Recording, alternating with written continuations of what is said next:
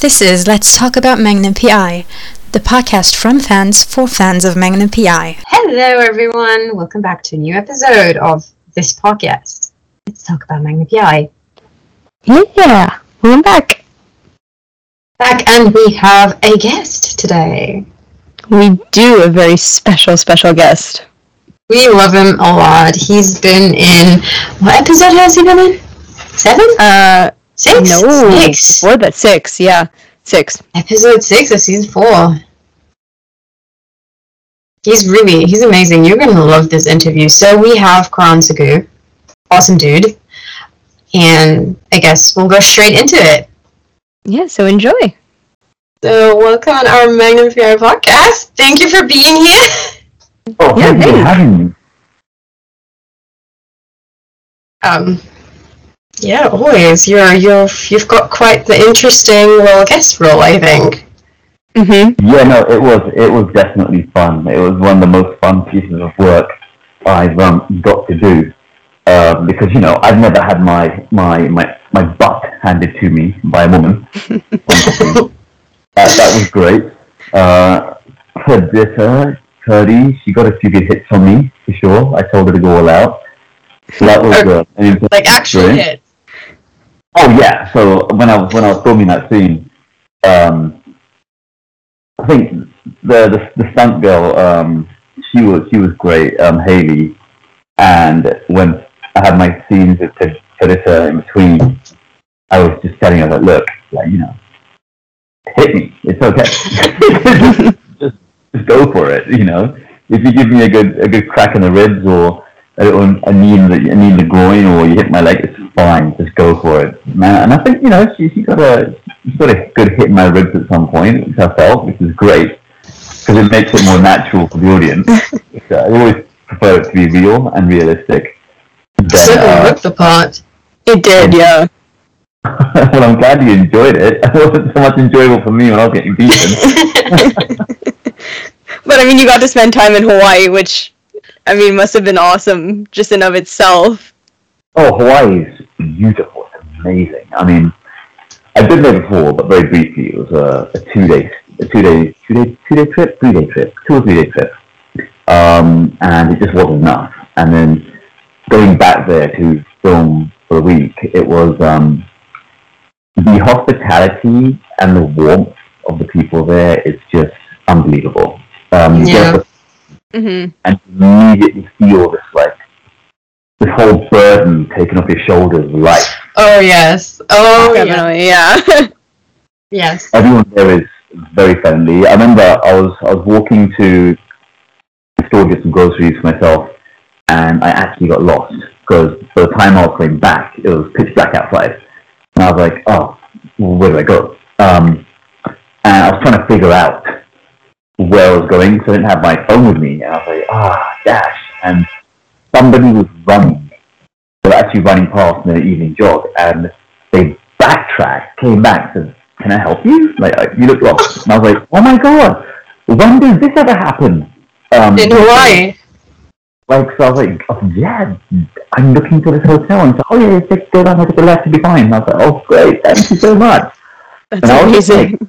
I was blown away that it was just so friendly. Everybody's so they have an awareness of what's going around them, and if somebody's in need, they offer their assistance.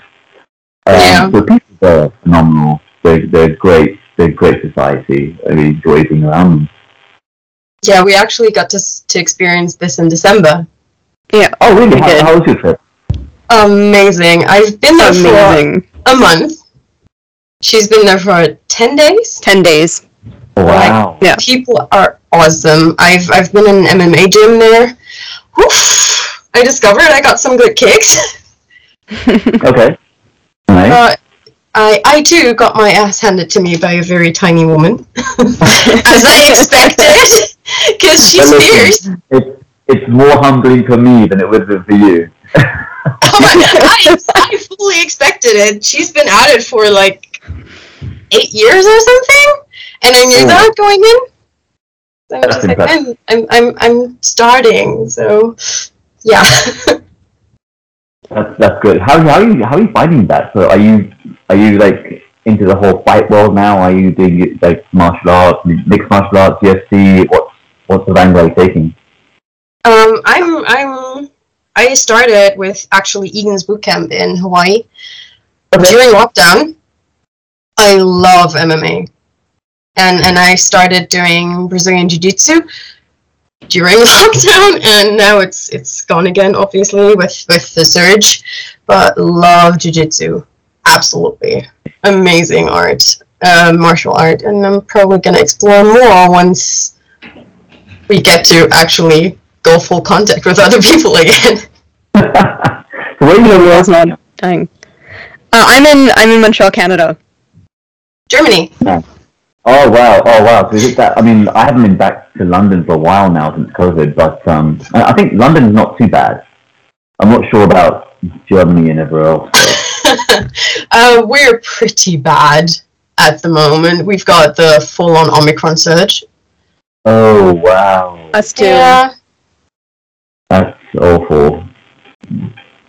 But Yeah, it's it can only get better, right? It can't get Yeah, I mean, if London is the model for it, it was pretty bad, and now the cases are going down, so we're probably following eventually. Oh my gosh. Well, LA is not too. Well, LA's it's interesting. I think people here are at a point now where they don't care anymore. I think they're so fed up.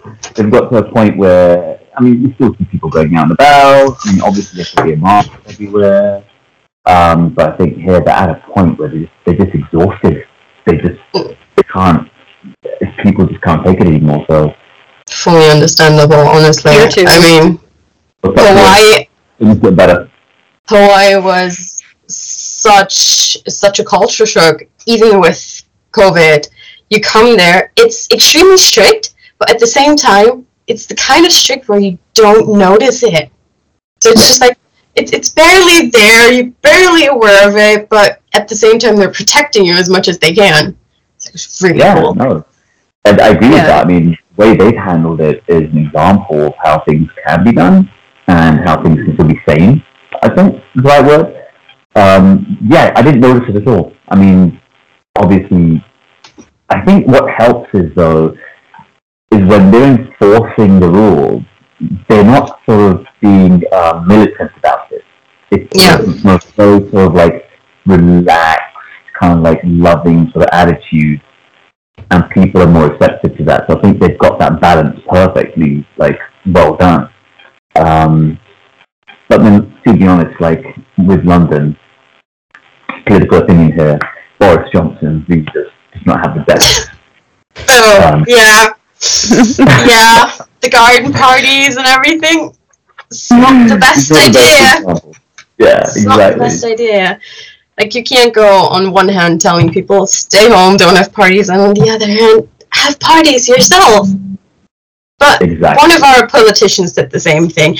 On one hand, he said, do not travel. On the other hand, his daughter traveled just the same day. So our premier, like in our province, basically was like, okay, so we had a curfew that was supposed to last 3 weeks. The first time we did it ended up lasting 4 months. Let's do it again, but let's start it at 10 p.m. Yeah, needless to say, that didn't last very long. Like, 2 weeks later, he's like, yeah, I'm ending the curfew. And one of my colleagues at work, being in the bilingual province that I am, was like, oh, you know, like, François Legault, he's a fait clown, which basically means, like, he's getting clowned by, like, the rest of the world, and the rest of the world just thinks he's a joke.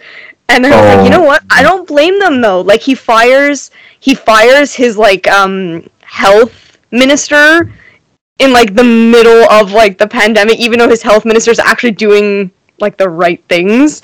And now, anyways, it's a whole mess. And he's like, okay, curfew. 2 weeks later, not curfew. Everything's closed. Let's open. Closed, open, closed, open, closed. So, Quebec, example of what not to do. I heard Toronto's in the curfew at the moment, aren't they? Toronto, do they have a curfew? I don't think they have a curfew. They're, I know they have pretty strict like guidelines about what they can and can't do. So I'm pretty sure like all the gyms are closed and that kind of stuff. But I don't think they have a curfew in Ontario. Have to look that up. You know what? Let's Google. Now I'm very curious. Meanwhile, they're discussing whether to force vaccinations on people or not. And I'm just over here, listen, if people want to get vaccinated, they will. If they can't, they're obviously avoiding crowds. So whoever is not getting vaccinated, they're, at this point, willingly choosing their fate. Yeah, I mean that affected Djokovic, right? For the tennis in Australia, so he refused to do it and he didn't play. But within our industry, it was enforced very early on. So it was basically, if you're not vaccinated, you're not going to be working with the studios.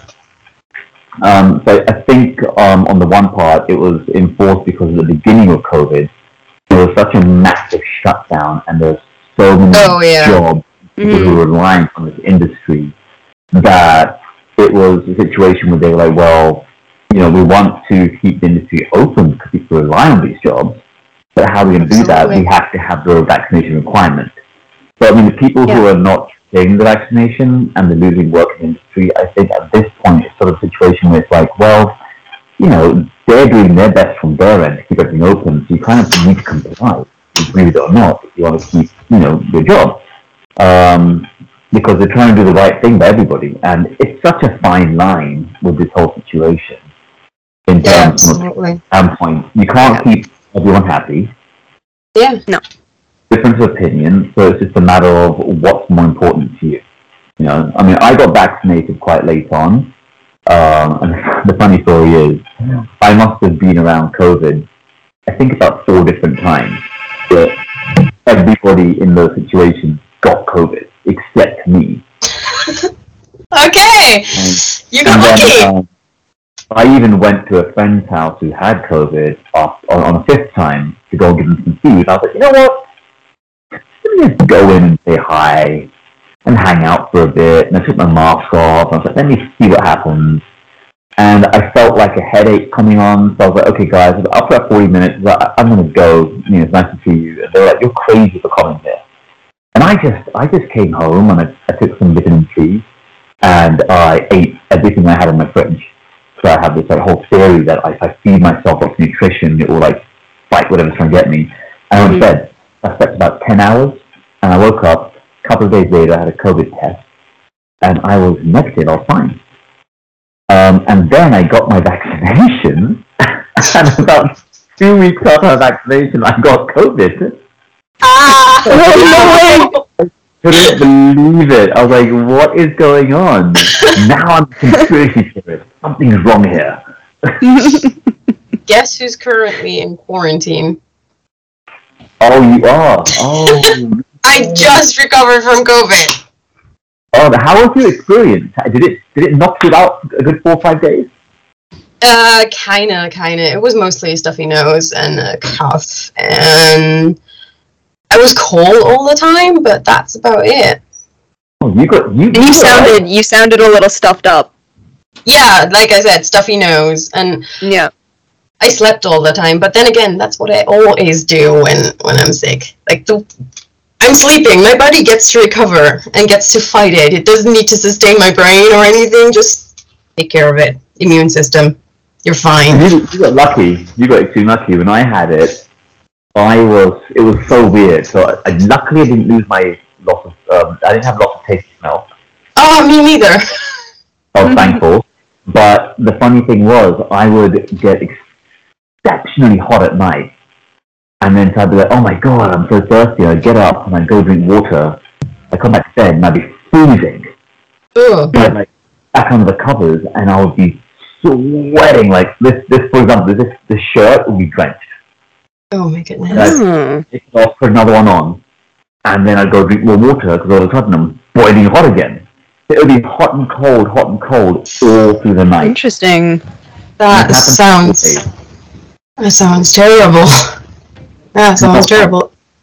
And yeah, I couldn't even do a squat for like a week. Ah! Tell me about it. I just went back to working out, and I am so sore, and it took me so much time to just recover from my first workout after that, because I'm just so out of breath. Even though I took it slowly, because I'm not exactly thin, so I'm very aware of the fact that there's a little bit of increased risk on, my heart and everything after, being sick. So I'm taking it slowly when I was sick.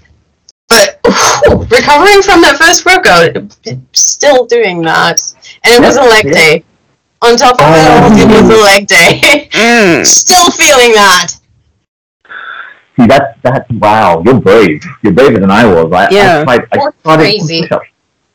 Yeah. I can't do any push-ups. Still learning them. Oh, you'll get there. One a day. Oh, yeah. Getting a little bit better every day. I have 0 abs, so I can't do any crunches or anything like that.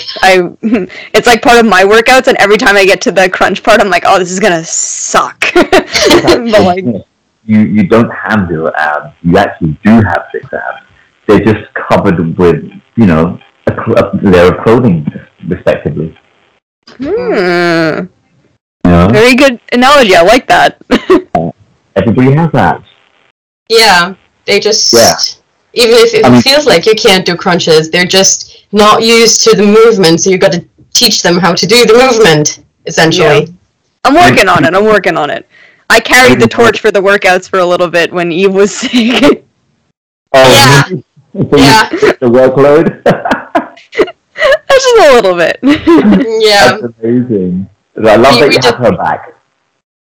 She does. We have each other's back. She's always like, get off the couch and do it! I'm like, no, I'm lazy! She's like, do it! She always keeps telling me she has no motivation. I'm like, fuck motivation. Discipline. Just get up, do it, do 5 minutes. Or do 5 minutes. And once you do 5 minutes and you're in the middle of the workout, who's ever stopping when they're in the middle of the workout? So just start. No, I agree. It follows. It is all discipline. It literally is discipline. You have to wake up in the morning, and even on the day you don't want to do it, you wake up. It all starts the minute you wake up. So the minute you wake up, when you roll out of bed, you don't snooze your alarm clock, number one. You don't tell yourself, oh, another couple of minutes. You literally have to just rip it off, jump up, look in the mirror, the closest mirror to you, like, get this. We've got this. Just do it. And so true. At that point on, it's just a routine. Breakfast. Yeah. Yourself some fuel. Spend like 45 minutes just gathering yourself and enjoying a bit of me time, and then bang it out. You just do it. And then when you do it, the first 10 days of doing this will probably be the toughest if you're starting fresh. Oh yes. 10-day mark. Yeah, it's so true. If I don't do it like right in the morning, I'm like, forget it. I'm totally different. I'm actually doing it after work. Because I established my routine. I come home from work, putting on my workout clothes, and get on with my trainer, and then that's it. And then once I'm done with my workout, work is so far in the past, and I can actually enjoy the rest of my evening. Awesome. Yeah, as long as you get it in, that's what matters. Sure. Yeah. I do try to teach myself to do yoga in the morning. Just a little bit of stretching, because my muscles are like, please do it. But yeah, yoga is a little bit harder to get to than a workout. Challenge. Yeah. Yoga actually makes me sweat more than going crazy in the weight room. I've never sweat so much in my life, to be honest, when I do yoga. I follow like an hour video on like beginner's yoga for an hour. And I used to do yoga back in the day. It's been a while. So recently I was like, an hour yoga beginner's class. I'm like, okay, let's try that. In a 6 by 6 foot space. I was drenched in sweat. It's just so tough. And I have so much respect for people who do yoga, and the other one is Pilates. I did Pilates, and I went to Pilates class, and I was the only guy there And I was like, awesome. Like, I'm gonna kick this class's ass. And by the 30-minute mark, I was taking breaks. I was like needing to like stop, and the instructor was like, "Come on, you're big and strong. What are you doing?" And around me were just like they weren't even breaking a sweat. And I think that was one of the most embarrassing moments I've ever been in my life, because like you walk in all like muscular and like blah blah blah, and then you can't even do a Pilates class. I just hid my face and ran out of there, and it was done. I was gone. Never again.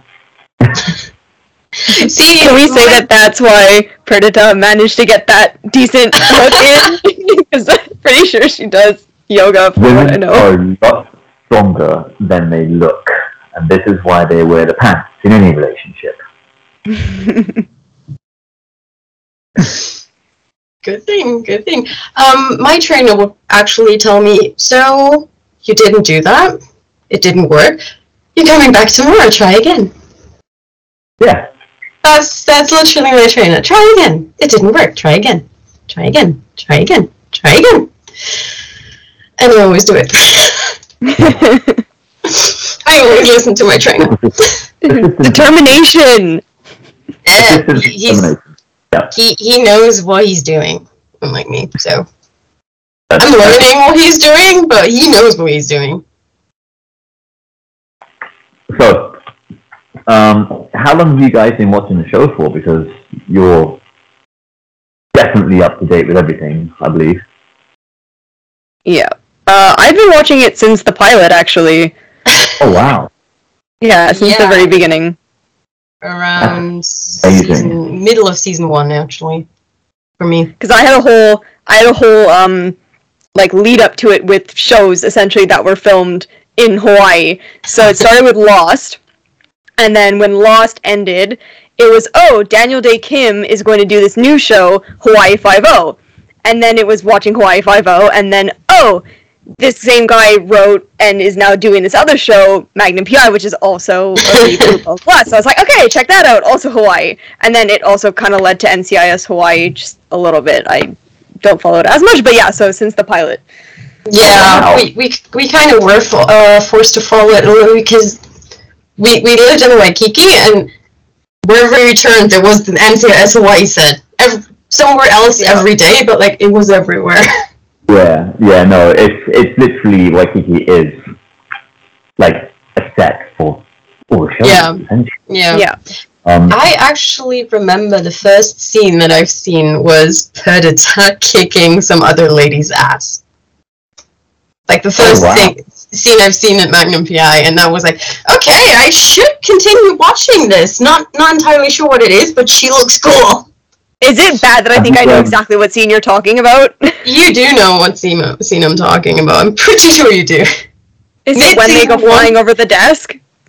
Yes. Is it Ina? Yeah, okay. Yes. That's exactly what I thought. She knows Magnum P.I. Wow. You're a diehard fan. Oh yeah, she is. For sure. Incredible. Have you managed to speak to Perdita at all? No. We wish. Especially her. No.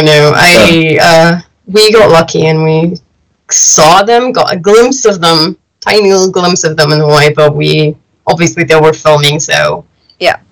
We stayed away. Oh, didn't disturb the filming. Super sweet. She's really nice. She's British, of course. But what was surprising was I didn't realize how petite her frame is. Mm. Because on screen, obviously, she looks like, she looks like super fit and super like an MMA fighter almost.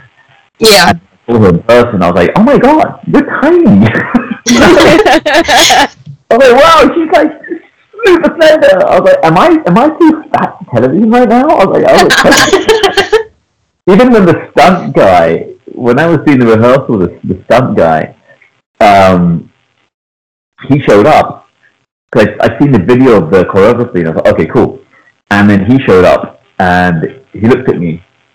I looked at him. I was like, yeah? He goes, wow. You're bigger than me. I was like, am I? Oh my god. And he goes, oh, that's what the camera will do to you in these fight scenes, 'cause it's all up close. And I was like, oh, wow. I was like, and then I was stood next to him, and I was like, wow, I really am bigger than you. I was like, maybe I should start leaning up a bit. I got really paranoid about it. But then it was fun because I had that little extra bit of strength. So I'm not sure if you noticed it, but when I had Haley, even Padilla, when I slammed up against the fence, if you watch closely, I actually think I lifted her entire body off the ground, and her feet were off the ground. And I didn't realize I did that, because they were just like, yeah, go for it. And I was like, okay. Well, I guess, I bet that enhanced the choreography, because that sounds badass. It was fun. It was really fun. Definitely was. The whole scene was badass. Yes! I really appreciate that. My whole thing was just like, I try and justify what I read in the script. So I'm like, wow, this is awesome. I love this. I've got to justify this, because with TV shows, there are die-hard fans. And if you don't, Hi, here we are. And if you don't justify what they're watching, immediately you're gonna get called out, and then you'll be like, ugh, horrible casting. Ugh, what was that? Oh, it was terrible. And you just sort of like cower away. But no, I had like, it was really nice just to hear people, and it was really nice just to get feedback from what I had seen from fans saying that, you know, it was a wonderful scene, it was the best part of this week's episode, really loved it, great job. And I was like, thank God, because there is a lot of expectation. At least 3 fan blogs that followed you just based on that. Mm-hmm. So you increased your fan base. Oh, thanks. I appreciate it. And I'm pretty sure, Eve, you and I did say it was one of the best scenes of that episode when we were talking about it. I'm like 99% sure that one of us brought that up that night. Pretty sure. We can rewatch the discussion about the episode. I'm pretty sure we said that. Yeah. That's awesome. Well, thank you guys. I mean, I appreciate the feedback. Yeah, we might even have gushed about how cool you were. So definitely. There's that. I think the coolness was more the character than me, to be honest. Both. I'd say both. Yeah, it was really nice working with. I'm not sure. Did you guys manage to get an insight into like who the stunt coordination team was? A little bit. So one of the stunt coordinators was actually a gentleman called Eric Norris. Do you know who he is? I've heard the name. Yeah. Mm-hmm. Yeah. So Eric Norris is basically the youngest son of Chuck Norris, and Chuck Norris is like a really famous martial artist that did movies with Bruce Lee. So he was on set, and he was actually there doing the stunt coordination with me. And this guy's awesome. He's super cool. And we were doing the running scene, and it was funny because I think a lot of these productions when you do stunt work, when actors do fight scenes, a lot of the actors, a lot of the people who do the actual work for it, not the stunt guys, but when they actually get into the camera, they get quite tired because it's pretty enduring. Like you do it over and over again. So, okay, let's go again and again and again and again. And so Eric was with the stunt coordination team, and he's filming that whole thing when I'm running past the cars. So he was like, all right, you know, there's a golf cart, there's the camera, run. And I was like, okay, so like, how fast do you want me to run? Should I run full pace? Or he goes, just try and keep up with the golf cart. And I was like, okay. So then the golf cart started off, and on the first take, I ran past the golf cart. Oh. And they were like, oh, and so he came back and goes, hey, Colin, so like, it'd be great if you can just keep up with the golf cart, because you just don't So I was like, oh, I'm so sorry. So then I was talking to the guys in the golf cart, and I was like, hey, how fast does this thing go? They're like, oh, it's like 22 miles an hour. I was like, okay, just floor it. They're like, no, sure? I was like, yeah, you guys floor it. I'm going to start from like 10 feet further back, and I'll catch you.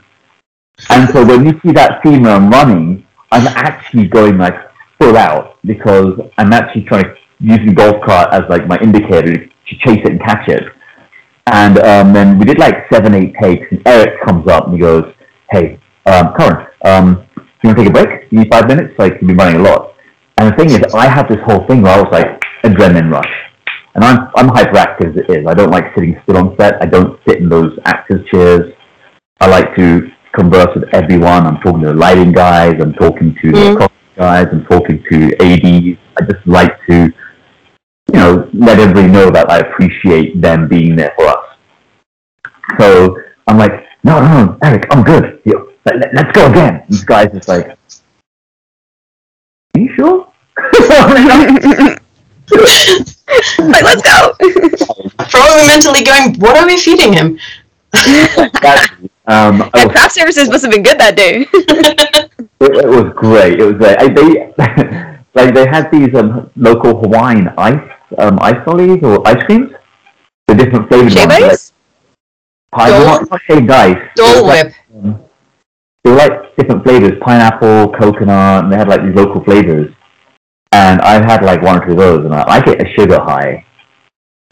Ever since I was a kid, I'm pretty sure it was a local Hawaiian ice cream that just got me hyped up. I was just running over and over again. But I think you guys missed out on a really cool scene, because I think they cut it from the final edit. So they had me run and slide over a bonnet of the car, like Dukes of Hazzard style. Oh, cool. But I actually had to jump. We missed out on that. So I had to jump and then slide my left leg going over first, my whole butt sliding across the bonnet, and then going back into the run. That and sounds really cool. Yeah, so it was supposed to be the stunt guy who did it first, and I was like, I could do that. But Eric was like, "You sure?" I was like, "Yeah, let me try one. And if I can do it, we'll just do it." So I tried one, and I stood over pretty well, and he's like, "Okay, it would be better to have your face in it." So we're doing a couple of these takes, and on one of the takes, I jumped a little bit too late, and I hit my left thigh and my left glute on the bonnet of the car, and it banged it really hard, and I still slid over the top, and I kept running. Didn't think of anything of it. I'm like, pumping adrenaline through me right now, because it looks like a really easy stunt, but it actually takes a lot of technique. When I got back to the hotel, and I was taking a shower, there's this like patch about this big, like right over here, and it's just purple and black. I have a picture of it if you want to see it. Oh, that sounds painful. Insane. Yeah, and then I was like, wow, these stunt guys do not get enough credit for what they do. Like, they put themselves through absolute hell. They're getting stopped, banged, bruised. They have the technique of how to fall, but still, they are getting absolutely battered, and nobody notices them. Nobody notices them. So, I mean, I've got to give a shout out. So there's a stunt team there called Ronin's Action. Yeah. Look up Ronin's Action. Garrett is absolutely phenomenal. He's one of the best stunt coordinators I've ever worked with. You see his work. He's done major films. Yeah. And this girl who was a stunt double for Perdita, her name's Haley Wright, and Haley's just awesome. Like, if anybody wants to be a badass fighter or get into stunt or get into even martial arts, so you check out Haley's Instagram. Yeah, shit's pretty epic. Awesome. And I didn't realize she'd done Wonder Woman, she'd been on Free Guy, she'd done the Marvel movie. I was like, wow. And I felt so honored, and it was such a privilege for me to work with her. So I was just thankful for that, to be honest, out of everything. Speaking about Marvel movies, a little bird on the internet told me that you're into comic books. Oh, I love comic books. I'm a nerd. So, from one word to the other, DC or Marvel? Ooh. Here's the debate on this, right? So, DC is the OG. They started everything. It was the first comic book. It was Superman. And then Marvel were okay, well, Marvel came out after with their piece. And then what started happening was they just started bouncing off one another at a point. Mm-hmm. They're both influencing each other. personally, I would love to see Marvel Studios like influence DC Studios instead of having this competition in the industry. Be like, hey, we both influence each other. We can help you sort of like bring your like film quality level up to where we are in terms of entertainment. But saying that, Zack Snyder, Man of Steel. Oh yes. One of my favorite films. Not even that, the Batman vs Superman director's cut is one of my favorite films because people don't realize it. There is so much depth in that film, in so many layers that they're not able to comprehend. They're only seeing it because they see Marvel entertainment. So when you watch like Batman vs Superman, there's so many layers and intricacy into it that a lot of people overlook it. Actually, Batman vs Superman is one of my favorite comic book movies as well. Because of that as well, I'm like, DC has the guts to essentially let the bad guy win. Like, hello, that's awesome! Want to see more of that? Like, Marvel, can you do that too? And what I loved about that movie was that it was the realism of it. Like, what would we actually do if we saw a guy with that much power flying around the world? Somebody would step up and do exactly what Lex is doing. Do you think, like, you know, all these world governments just let Superman in the real world? No. And that's where he brought in the realism and the intricacies and the depth of the script. Yeah. The question of what superheroes have is, like, what kind of influence they have as well. So, I mean, I love Marvel, don't get me wrong. It's entertaining, it's great, it's interwoven so well these days, and it's endless now. It's going to be around for the rest of our lives. Absolutely. They should have allowed Zack Snyder to follow through his full vision without interfering on any part whatsoever. I think it would have been fine. They just didn't have the patience to have that entire trilogy build up. Yeah, I still think had they released the 4 hour Snyder cut in cinemas, people would have gone to see it, no questions asked. Oh, definitely. I mean, the Justice League, the Snyder cut was, it's just insane, so good. It flowed like the Batman v Superman director's cut was flowing better, and the runtime, even though it was longer, felt shorter. Because if you cut to relief, you just see like from something to something else. You'd be like, "What is going on?" So it just throw you off. I just felt like it's a long film because it was just badly edited. I remember the first time seeing the Snyder cut of Justice League. I'm like, oh, I finally understand why the bad guy actually appears, because it was not clear in the original cut. Like, okay, he's here. Why though? Where does he come from? What brings him in? Why is it suddenly relevant?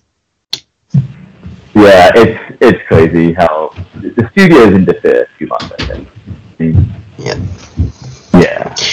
So, if you could pick your dream role in any DC or Marvel movie, which would it be? You know, that's a really tough question. So I'll tell you why. On a practical level, I don't think that many Indian-based superheroes brought into comic books yet. Yeah, there's always the chance to be like, why does he have to be white? He can always be Indian. But I mean, was it Klingo in Eternals? Was it the same? Who Kumail Nanjiani played? I haven't seen the Eternals yet. Yeah, I think. Oh, you haven't seen Eternals? I think it's Klingo. I mean, he did a great job. He played a great role. I think something like that would be amazing to do. I'd love to work with Marvel. I'd love to work with DC, either which way. If they have a character which they could just... I mean, we're talking about the extended universe now. Are we talking about DC's, like, Earth 1? Or are we talking about DC's multiverse? All of them. All of them. We're in multiverses in all of them. Now there's a multiverse. Now we can talk about characters not being of any specific ethnic origin, right? So Spider-Man could be from India with an accent, and you'd be like, whoa, that's really off-putting and throwing me off, but it's still Spider-Man. I mean, there's so many characters where I think the ethnicity in the comics is not relevant. Like, Captain America doesn't necessarily have to be white. There's so many ethnicities in America. Why is he white? As seen by the Falcon taking over. Yeah, I mean, Captain America, I think, the original Captain America, when they did that, was because the comic books back in those days, very, like, focused and central on what America was going through in terms of that timeline of our lives.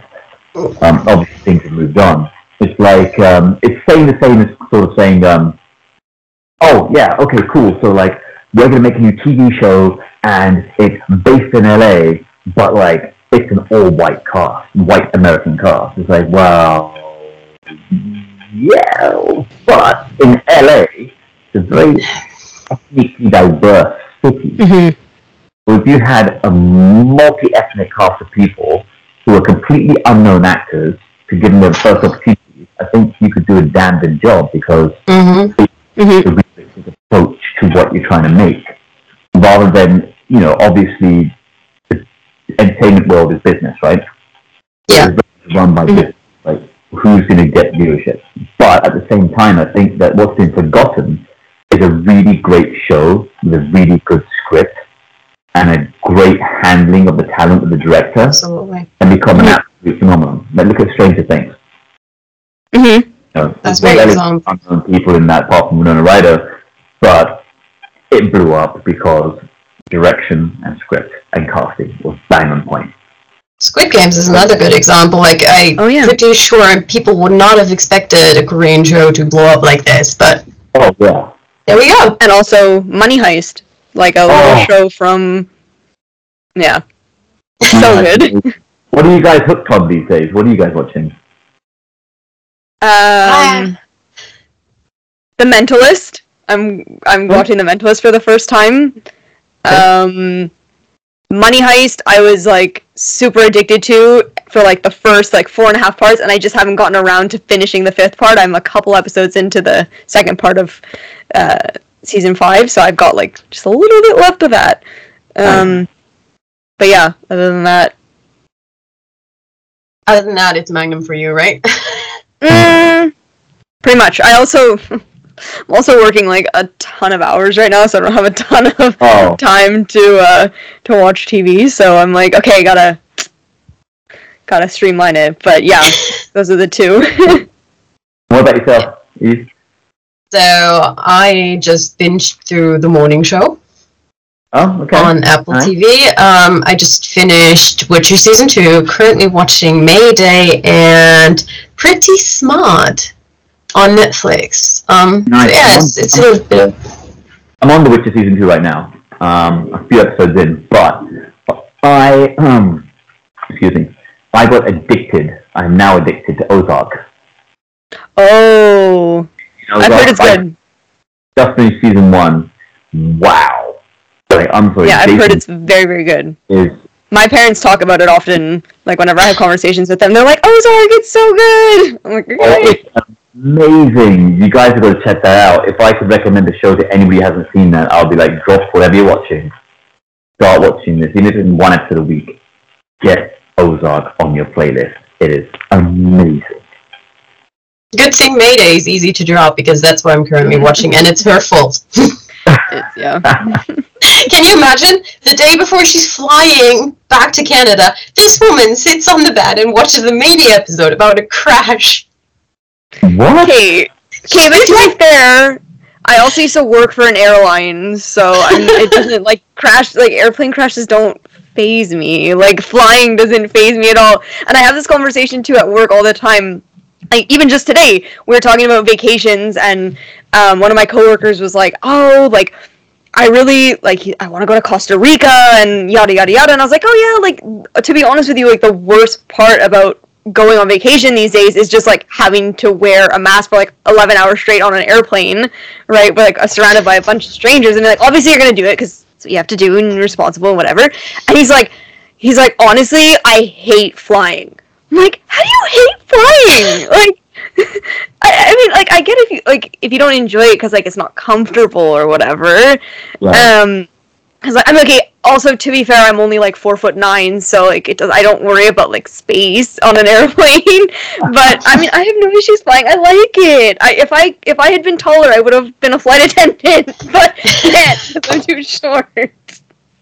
To be fair, on your point though about watching plane crash video, when I was younger, my dad was obsessed with watching these, movies about like air disasters.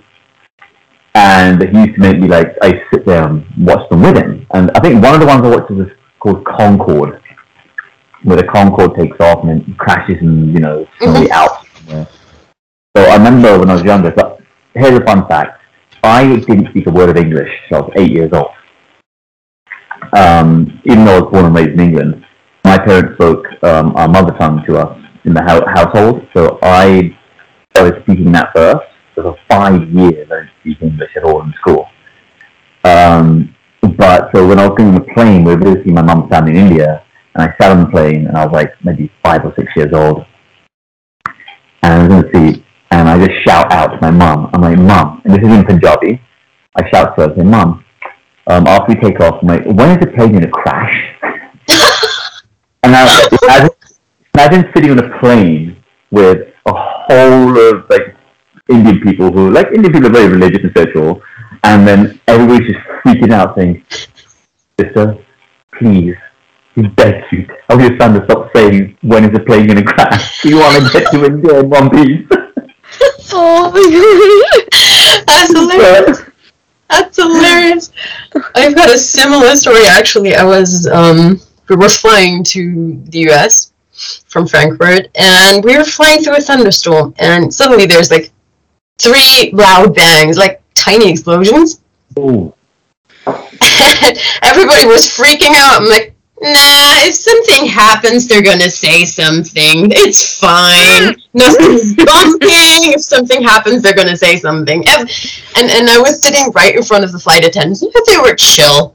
So I'm like, as long as they're chill, everything's fine. Yeah.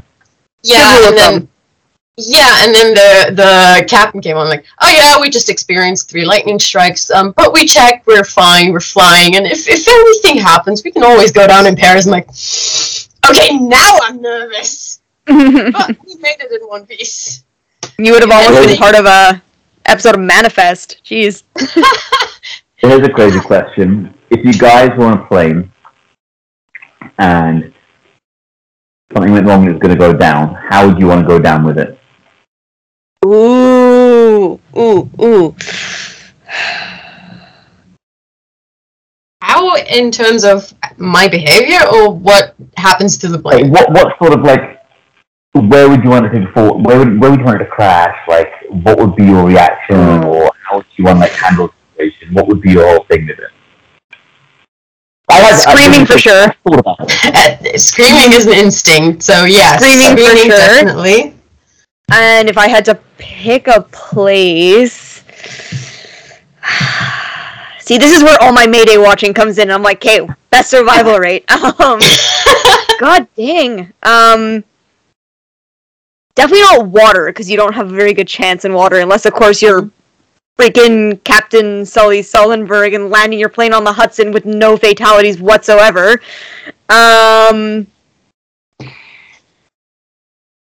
I guess right off the end of the runway. Skid off the end of the runway. Oh, okay. Interesting. That would be my... She's still thinking about it. She's like, Yeah, it's Well, Eve thinks. Yeah. Well, for me, I've actually thought about this. So obviously, I've been reading comic books since I was a kid. It's I have hero complex to a sense. I like helping people as much as I can. But I thought about it. I'm like, if a plane was to malfunction in midair and it's going to go down, I kind of want it to go down in the sea, and then there'll be survivors, obviously. They'll be splashing around the water. I was like, I would do everything in my power to save as many people as I can, and sacrifice myself to a shark, saving people's lives. That's how I would go down. I was like, if I'm going to go down, I'm going to go down, put you on the lifeboat, and if my legs get bitten off, they get bitten off. But at least I saved somebody. I love that. That's awesome. Okay, so for me, I would want to go down over Germany because of the survival rate. Because our highways, aka autobahns, are actually designed to be fitted for planes to be able to land. Just in case. Interesting. Yeah, it's the whole war thing. Especially up in Berlin, they're fitted for planes to land. So I'm like, pretty safe when we're finding a highway in Germany they can land. That's awesome. It's nice. It's kind of unfortunate for the cars down there, but my survival rate will go up. But yeah, other than that, if it was any other place, I would probably just do what they're telling me to do. Either put on the life vest brace and then just be like, yeah, whatever happens, happens, and see what happens down there.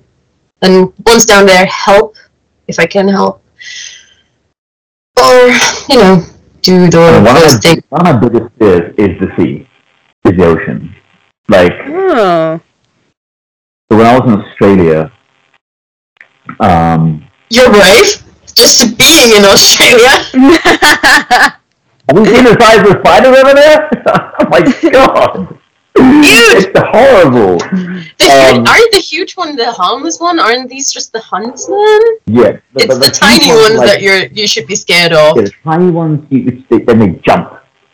And they oh my god. The jumping spider. But, I went surfing, which is great, and I got stung by a jellyfish. I was like, whatever, the guy had to spray the lifeguard.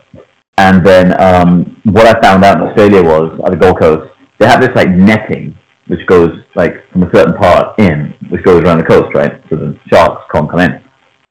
So I was like, okay, cool, so you have the netting. Are there any holes in the net? And the guy was like, oh yeah, we get a couple of instances where the sharks just get through the hole, and we get a couple of sharks on this side, but then we've got to get it back out of there. So sometimes these shark attacks, and I was like, where do these shark attacks occur? They're like, oh, we had a couple around here on this coast, people surfing, they've seen sharks. No. We were surfing, right? Because you weren't far enough in. If you had been a little further, you probably would have, maybe seen a shark. And I was like, let me be clear. My friends didn't go any further. I wanted to be like awesome and cool, but I took the boarding as far as I could. So by the time I turned around, the coast seemed very far away. I was like, so I was over there. He's like, oh yeah, mate, a little far. Might have seen a shark. Got lucky. No. No. Meanwhile, I'm the crazy person who likes to swim with sharks, because I like sharks. You swim with sharks? I did before, yeah, when I was like 11, and I was like, I like sharks. I've done it too. I feel like sharks know when you're kids, so they don't attack you. But when they know you're adults, and they're like, oh, this guy's an asshole, he's like, we'll probably kill us now and eat us at a restaurant, let's just attack him. But kids, they don't know that, we'll just leave kids alone. Yeah, leave them be. Animals know that children are children, they don't attack children. Yeah. I agree. Yeah, I was, in general, when I was a kid, I was a lot braver than I am now. Or maybe it was because I was stupid or something. Because I also swam with crocodiles. Because my mind went, it's warm. It was in Mexico. It's warm. There's water. Who cares about these crocodiles in there that are like 2 times my size? I'm just like paddling around there. Obviously, my mom was on the side, ready to plunge me out. But, like, if it happens, it happens. I'm just going to be calm, and they're not going to be like, that's something that I'm eating. A brave kid. Definitely a brave kid. Good for you. Definitely. Yeah, now that I'm an adult, I'd probably still do it, because I'm still on the thing. I'm their guest. If they're gonna attack me, they're gonna attack me, even if I'm on land with the crocodiles. And if you act the part in the ocean and you're not pretending to be a turtle or like a seal, then chances are the shark's not going to do anything to you. And if it's going to do anything to you, it's likely just biting to see if you're edible and then figuring out you're not. It's not their it's not their fault that they hit veins by accident. Well, okay, well, I don't think we agree with that exactly, but if I see a shark, I'm gone. Nope. Yeah, I'm not. If I see a shark, I'm out. I am a very fine dodge it, but I mean, it depends on the size. I obviously wouldn't necessarily swim with bull sharks or great whites, but like if it's just like little reef sharks, they're fine. I've heard dolphins. A very funny article the other day. I read that dolphins, everything's so cute and everything's so nice, but dolphins are actually bullies. I've heard that too, actually. Yes. And I was like, wait, you just ruined I just ruined my entire perception and dreams that dolphins and swimming with them. They're like, yeah, but they're bullies. Like if they met, they'll mess with you for fun. They'll literally just mess around with you for fun, and like pick you up and throw you around the water and stuff, just because they're inside, they're laughing. And I was like, that's so cruel. They can save your life, but they'll mess with you a little bit. Oh, I believe it. I believe it. Yeah, 100%. definitely, 100%. I mean, on the other hand, just their grins alone speak. Yeah. But now turn it around. I think we kind of deserve it, given how many dolphins were training to do weird tricks for funs and giggles. Yeah, they get to be a little bit of a bully towards us, I think. Yeah. Well, let's not discuss humans as being the worst species in the world. Even though we give intelligence and great life to be able to do great things. But yeah, we could definitely be better as a collective across the world. We have every tool and every opportunity to do it. We just need to seize it.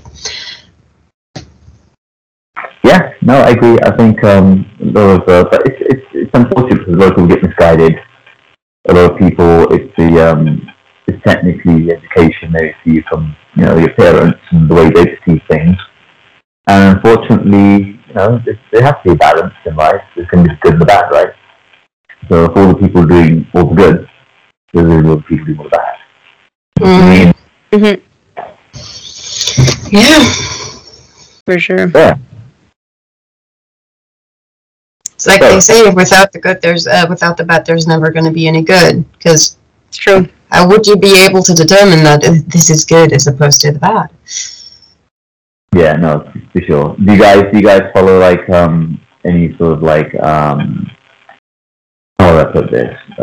Life coaching or spiritual teachings, anything like that in that sort of regard? Or do you have like a section on energy and flow of life? You're really asking the tough questions. We were thinking we're interviewing you. Yeah. I don't personally. But I mean, I'm not opposed to it. I just haven't ever gotten into it. I'm currently looking into Buddhism, as you know. And on top of this, I have this belief that we are encountering proof of the divine every day by just looking outside, because what else is nature? So that's like my deep-rooted spiritual belief that the divine is just nature, and we got to take care of her and appreciate her. Yeah, that's awesome. Good, it's good to have that perception. Yeah. How about you? Oof, you're opening a whole 4-hour conversation if I get started. That's a whole thing. We'll have to do another hour on that. Well, I've been very spiritual since birth. So my parents raised me in a very, very spiritual environment. I follow a spiritual path, which basically takes all the religious books, all the religious teachings. We're talking about Christianity, to Buddhism, to the Muslim faith, to Hinduism, to to Sikhism, whatever you can think of, and it basically takes all of this. Okay, here is everything. How is it different from one another? It isn't. It's like saying, I'm going to learn how to solve this equation. There's 5 different teaching methods for it to get to the same answer. Mm-hmm. So what they show is that all these prophets and gurus, spiritual teachers, and all these like religious folks that they were, Jesus, Muhammad, you name it, they all were saying the same thing, but they're all saying it in a different way. Yeah. And whatever path that you are comfortable relating to, that is the one you walk on. But if you're going to walk on that path, try to understand it. Don't look at it for face value. It's like reading a script. Oh yeah, this is a great script. No, like there's words beyond the words. So you have to get a comprehension, understanding of how to get to that. And it all says and boils down to the same thing. And it all comes down to just making you understand that A, we have a soul, and B, the journey of you as a human being is your soul walking this earth. It's being put into a vessel which has the capabilities of the highest nature. So you have your sight, smell, touch, sound, taste, feel, you have your senses. And then you get a mind and your brain.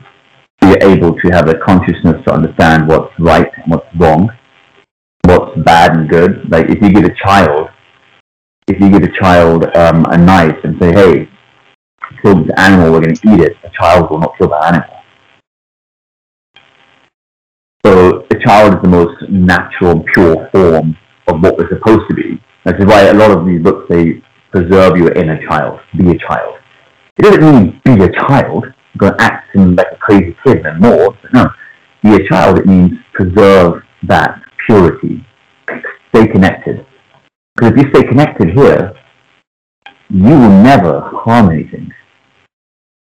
And harm doesn't mean kill. Harm also means like if you eat something which you know a child wouldn't eat, if you said, hey, here's an animal, we're going to kill and eat it, the child's going to say no. So that's why I'm also like you said, Buddhism, it's like the ultimate form of dedication. Like they only eat ground grown food. So they're vegetarian through and through. They will not smoke, drink, nothing. Their bodies and souls are so like infused. That's why when you see these Buddhist monks like got forks and knives and God knows what with their hands and their feet and doing all this crazy stuff, it's because they're so connected. Like if you imagine your soul being a drop from the ocean and the ocean is God, and they're connected to the ocean and the objective is to get that drop back into the ocean. So that drop has the same power as that ocean essentially. It has that same power inside you. You can achieve anything that you want to do. If you believe it and know it, you will achieve it. Because if that power can create everything you see, that power, then you need to access 5% of it to manifest anything you want to do. You just have to have the belief and the dedication to it and the understanding of how it's happening. So, and that's just the surface of everything. If you when we get into this, it would be a 4-hour conversation. I'd be here for it. Wow. So yeah, I just raised in that whole environment. Yeah, so that's cool. A lot of reading, a lot of meditating, a lot of stuff which goes towards that direction. Yeah, meditating is still an unknown horse for me. A lot of people think meditating is hard. It's actually very easy. Yeah, but it's still it's in the beginning kind of uncomfortable to let yourself to A, to sit still, and B, to forgive, not forgive, but to just accept that your mind wanders and realize that it wanders. And at least my verse is, oh my god, you just thought. I'm like, no, it's fine, and you can think. And it's kind of hot and uncomfortable to sort through all of that and give myself leeway to, realize that I'm thinking. Let me give you a perception on this, a different angle. So, okay, if you think this is your mind, this is your soul. Okay, so you know a lot of people who get stressed out to do this. You always put the fingers here. Okay, so that's your third eye, right? There's a door there. So imagine like a door. Imagine you want to open that door, and right there sits your soul. Okay, this and this are intertwined like that. The purpose of meditation is to basically separate them and shut this one off, so only this one stands alone. Okay? So the easiest way to do that is, let's say for example, let's say you follow Buddhism, right? So you have Buddha. Like I have Buddha right here on my wall. What do? You know what Buddha looks like. He sits in his meditational pose, he's like that. So what do? You picture that door with Buddha on it. And you focus on that picture right here. You just focus on that in mind. Close your eyes and focus on this picture. That's the start. Do that for 1 minute. Put a time on your phone, hit go 1 minute. If you do 1 minute, the next day is 2 minutes. Next day is 3 minutes. Once you finally get used to doing that for 10 minutes, just that picture, you're going to start to feel a weird sensation. You're going to start to realize that when that timer after 10 minutes goes off, A, you weren't listening to anything. B, your eyes were closed, you weren't seeing anything. C, you weren't even thinking about your breathing, regulated in meditation. Or, if you're just sitting still, in any way, you can even sit like this and do it. A lot of people just sit comfortable. You will forget that your body's there because you're focusing on that picture. Once you get to that point, here's the magic. When you go to your 15 minutes, sometimes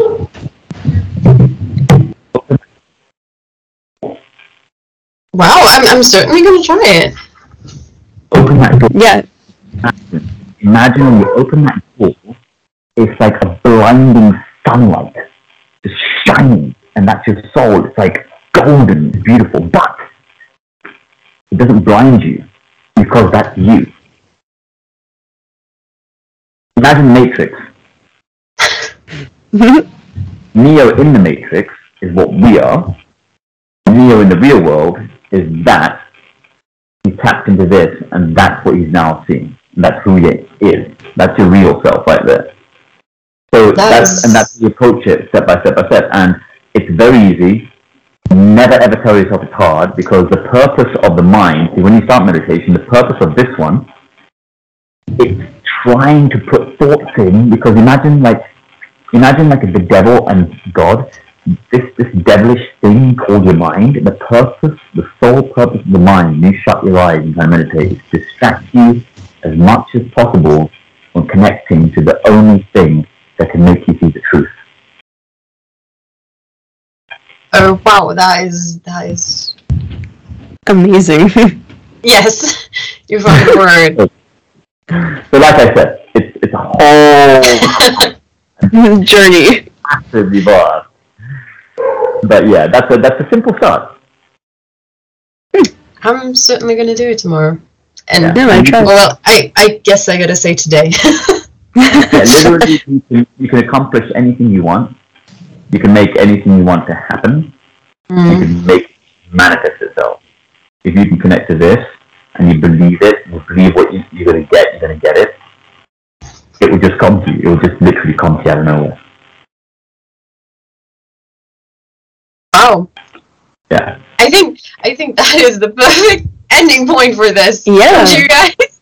With that Agreed. deep insight. So, wow. Speechless. Thank you for being here. Thank you You're so welcome. much. Well, thank you for reaching out, and thank you for having me. Of course, Your you like we said, you were amazing on the show, and we're certainly gonna follow you a little bit more. Absolutely. Awesome. You guys are awesome, by the way. Like, keep up what you're doing. Thank you. So, this was the interview. I hope you liked the guy as much as we did. He's amazing. He's amazing. adore him. I've been doing the meditation for quite a while now, and let me tell you guys, it's really good. Yeah, I haven't had a chance to try it yet, but I have to get into it for sure.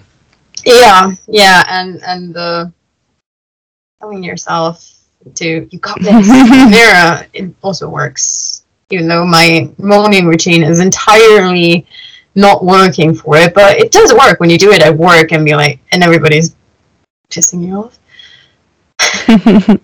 As for the end of this episode, obviously we have a spoiler section. Yeah. So, Drumroll. Director Jay Hernandez has officially taken over. He has been spotted via Purdy's Instagram stories on a boat. And he is on a boat in front of Waikiki, outside of Waikiki. Yeah. So he has officially taken over as director. So good things are coming. His costume looks interesting. Yeah, that was a weird mix. Yes. Of, like, wetsuit and top? Crop top? I want to not crop top. It's not a crop top. It's crop sleeves. Muscle shirt. Yeah, there you go. Muscle shirt. So we have that. And we also got another episode title via the writers. And 19. It is for 19, and it's called The Long Sleep. Sounds exciting. That title is taking you straight to ideas again, right? Always. Always. We already shared some on. We might as well title our chat. Because there's a lot of screaming involved when we talk about Magnum. We do, yeah. There's a lot of screaming and a lot of profanity. I was telling everybody at work yesterday. I was like, yeah, I'm pretty sure that it's just screaming and swearing at this point. But yeah. And I think it really was. I'm pretty sure. I distinctly remember sending you a message that was essentially just yeah, I do remember that as well. It did happen. She's not wrong. She's not lying. It was this week. It happened. It was this week. And I'm pretty sure I was at work too. It also wasn't the only time I did that. So. Oh no. There have been many, many, many times.